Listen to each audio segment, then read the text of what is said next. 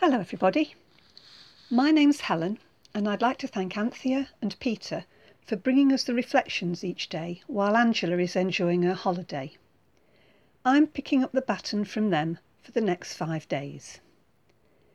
Our reading for today, Wednesday the 19th of August, is from Mark's Gospel, chapter 4, verses 1 to 9. The parable of the sower. Again, Jesus began to teach by the lake. The crowd that gathered round him was so large that he got into a boat and sat in it out on the lake, while all the people were along the shore at the water's edge. He taught them many things by parables, and in his teaching said, "Listen, a farmer went out to sow his seed. As he was scattering the seed, some fell along the path, and the birds came and ate it up. Some fell on rocky places, where it didn't have much soil. It sprang up quickly because the soil was shallow. But when the sun came up, the plants were scorched, and they withered because they had no root. Other seed fell among thorns, which grew up and choked the plants, so that they didn't bear grain. Still, other seed fell on good soil. It came up, grew, and produced a crop, multiplying 30, 60, or even 100 times.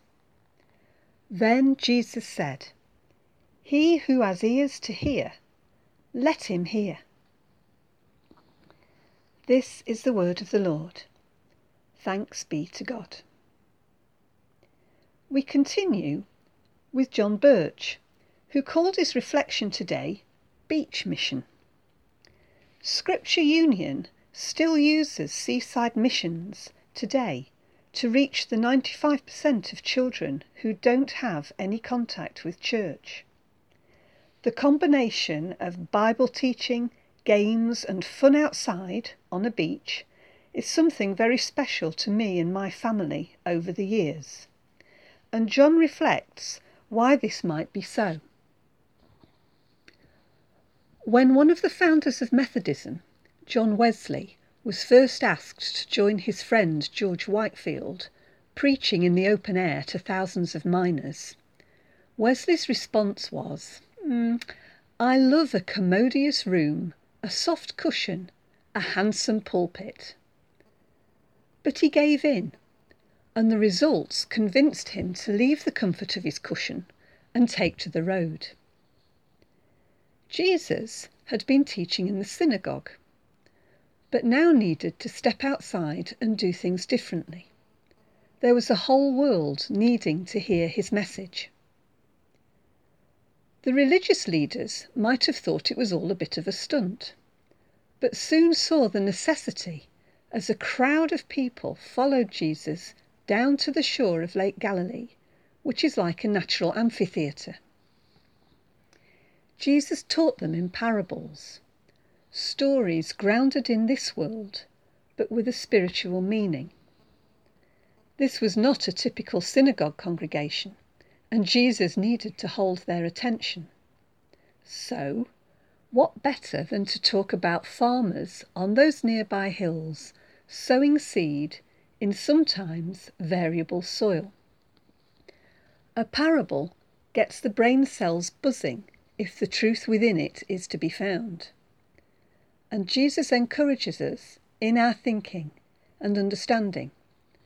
And those parables are still part of our own journeys of discovery as we seek the truth and follow him in our everyday lives. John adds a further thought. Walk around a garden or a local park and look at it afresh in the light of the parable of the sower. We need to remember, perhaps, I think, that our planet is God's garden. And as we come to prayer, let's remember that God created the whole earth with its plants, animals and people. And Jesus came to bring the good news to everyone who will listen. Let us pray. Lord, be a constant presence on my journey of faith, and encourage me in the sowing of seeds in this, your beautiful garden. Amen. Today, the 19th of August, from our parish prayer list, we pray for our rainbows, brownies and guides, that they will be able to resume meeting soon and enjoy their activities while keeping safe in these crazy times.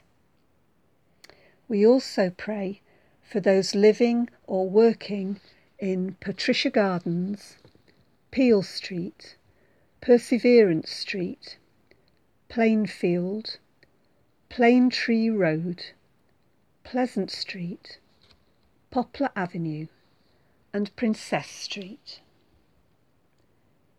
Lord, in your mercy, hear our prayer. And now, let's say the Lord's Prayer together. Our Father, who art in heaven, hallowed be thy name. Thy kingdom come, thy will be done, in earth as in heaven. Give us today our daily bread, and forgive us our trespasses, as we forgive those who trespass against us.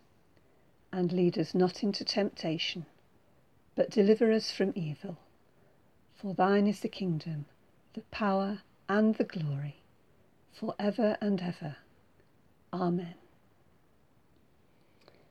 Finally now, let us go in peace to love and serve the Lord. Have a lovely day, everyone. See you tomorrow.